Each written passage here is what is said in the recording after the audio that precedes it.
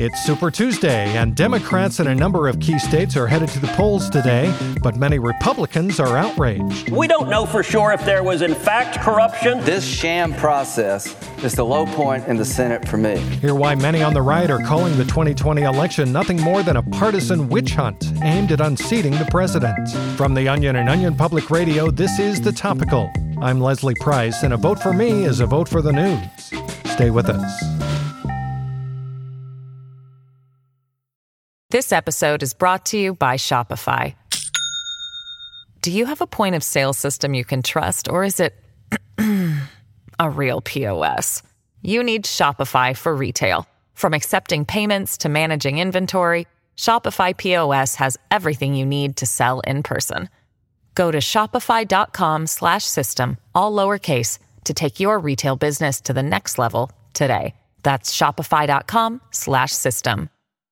Our top story today takes us to the world of politics, where White House officials are condemning the 2020 election. They claim the campaigns of Elizabeth Warren, Bernie Sanders, and Joe Biden, among others, are all part of a partisan witch hunt orchestrated by Democrats to unseat President Trump. Here with more is OPR political correspondent Dirk Mullins. Hi, Leslie. In a statement released today, White House Press Secretary Stephanie Grisham called the upcoming presidential election, quote, another pathetic effort by the left to nullify the results of the 2016 election. She even called it an embarrassing attempt at a coup and hinted that a campaign to unseat the president in 2020 had been in the works since the day Trump became the country's 45th president. How have the Democrats responded so far? Many Democrats, independents, electoral scholars, and pundits have pointed out that America has held elections in the past, but those in the Trump administration still contend that Democrats' growing efforts to remove Trump from office in a fall election is nothing more than a political circus, a charge that Senate Majority Leader Mitch McConnell quickly grabbed onto and spread among top party leaders. How so? Well, in a leaked memo from McConnell's office, he implored GOP members to take to Twitter and the airways to push the argument that an election in 2020 is a bald and disgusting attempt by Democrats to try and get Trump to stop working on behalf of the American people. Already, that line of defense is popping up all over the likes of Fox News and CNN, and the hashtag #StopTheElection is already trending nationwide. Wow, so it sounds like Republicans are in unison on this issue. It seems they are. There's even talks that they would fight the Democrats in the court system if they attempted to use the results of a 2020 election to unseat the president. I see. What's the response from leadership on the left? They're scrambling a bit, Leslie. There are whispers that a large group of Democratic congressional members worry that a 2020 election will be seen as too partisan, and many other Democrats have voiced concern to Speaker of the House Nancy Pelosi that the American public just does not have an appetite for an election this year. So is there a possibility Democrats might want to sit this election out to combat perception that they're trying to get rid of the president? Well, Speaker Pelosi hasn't said as much so far, but it's not off the table either. All her office has said is that they are currently collecting data from constituents and congressional caucus members to determine if going forward with a presidential election in 2020 is the best move for her party at this time. So right now, this looks like it could be a pretty big win for Donald Trump and his supporters if there isn't a 2020 election. It does seem that way. And if a 2020 election is scratched from the Democrats' plans, Republicans see no reason why they can't get rid of all subsequent elections moving forward. Interesting stuff. I know I'll be very curious to see if there's an election in November or any other year in the future for that matter. Thank you, Dirk. Thank you.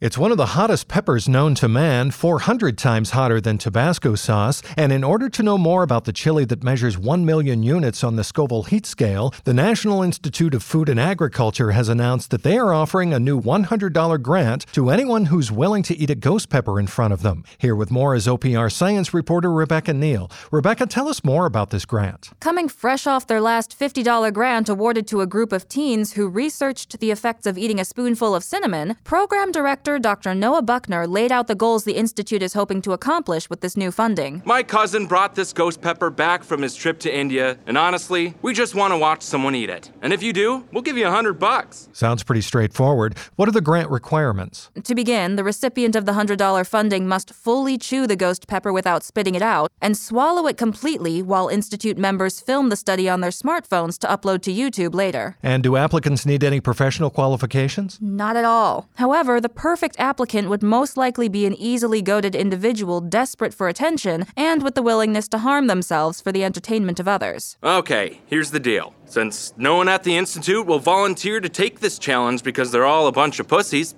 Nick, Come on, man. I said I'd do it if someone does it with me. we've pulled together 100 big ones, and the grant is open to literally anyone. So which one of you has the clinical trial cojones to step up to the plate? You hear that?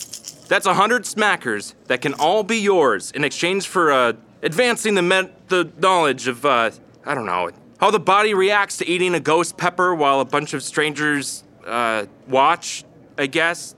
Yeah, that works. Rebecca, is the Institute offering any other kinds of resources? For instance, a slice of bread or a glass of milk to absorb the spicy capsaicin after ingesting the pepper? No, these items are not permitted because they could interfere with data collection, or as Dr. Buckner put it, quote, no way, that's totally weak and basically cheating. They will, however, supply the ghost peppers and a bucket in case the recipient throws up or starts uncontrollably foaming at the mouth. And have they found any applicants yet with the balls to step up and eat this thing? Well, Dr. Buckner's 14-year-old nephew, Marshall, was an early applicant but was disqualified when he wimped out, spit the half-chewed pepper on the ground, and started crying. The video has been uploaded to YouTube in the name of scientific transparency, though. Here's a clip.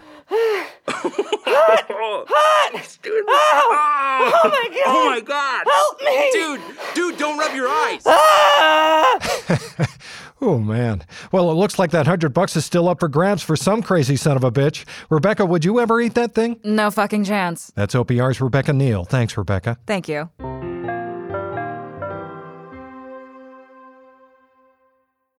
This episode is brought to you by Shopify. Do you have a point of sale system you can trust, or is it a real POS? You need Shopify for retail. From accepting payments to managing inventory, Shopify POS has everything you need to sell in person. Go to shopify.com/system, all lowercase, to take your retail business to the next level today. That's shopify.com/system. All right, I'm going to be honest with you. I forgot I had a dentist appointment today, and I'm already late, so we got to get through the rest of this news quick. Here's what else you need to know today. It's Super Tuesday, and that means millions of undecided voters are exiting the polls today. Voters in California, Utah, and Virginia, among others, all cast their ballot either by selecting someone willy-nilly or just leaving it blank altogether. People in the Super Tuesday states were reportedly very excited for the summer when they will finally just be told who to support. Former President Barack Obama was spotted taking a detour to look at his old White House in Washington, D.C. today. Sources say he went up to the front door to ask if he could look inside since he used to live there, but was quickly turned away. And good news for fans of Dick's Last Resort. The restaurant chain announced this week they'll be opening a brand new chain of funeral homes where morticians verbally insult corpses and their mourning loved ones. And that's the Topical for today. I'm Leslie Price. If your ears liked what they heard, why not use your fingers to subscribe to the Topical wherever you get your podcasts? My mouth will thank you. And don't forget to join us tomorrow for the inspiring story of a Massachusetts woman who was told she was infertile, but now she's popping out several healthy babies a week. You won't want to miss it. We'll see you then.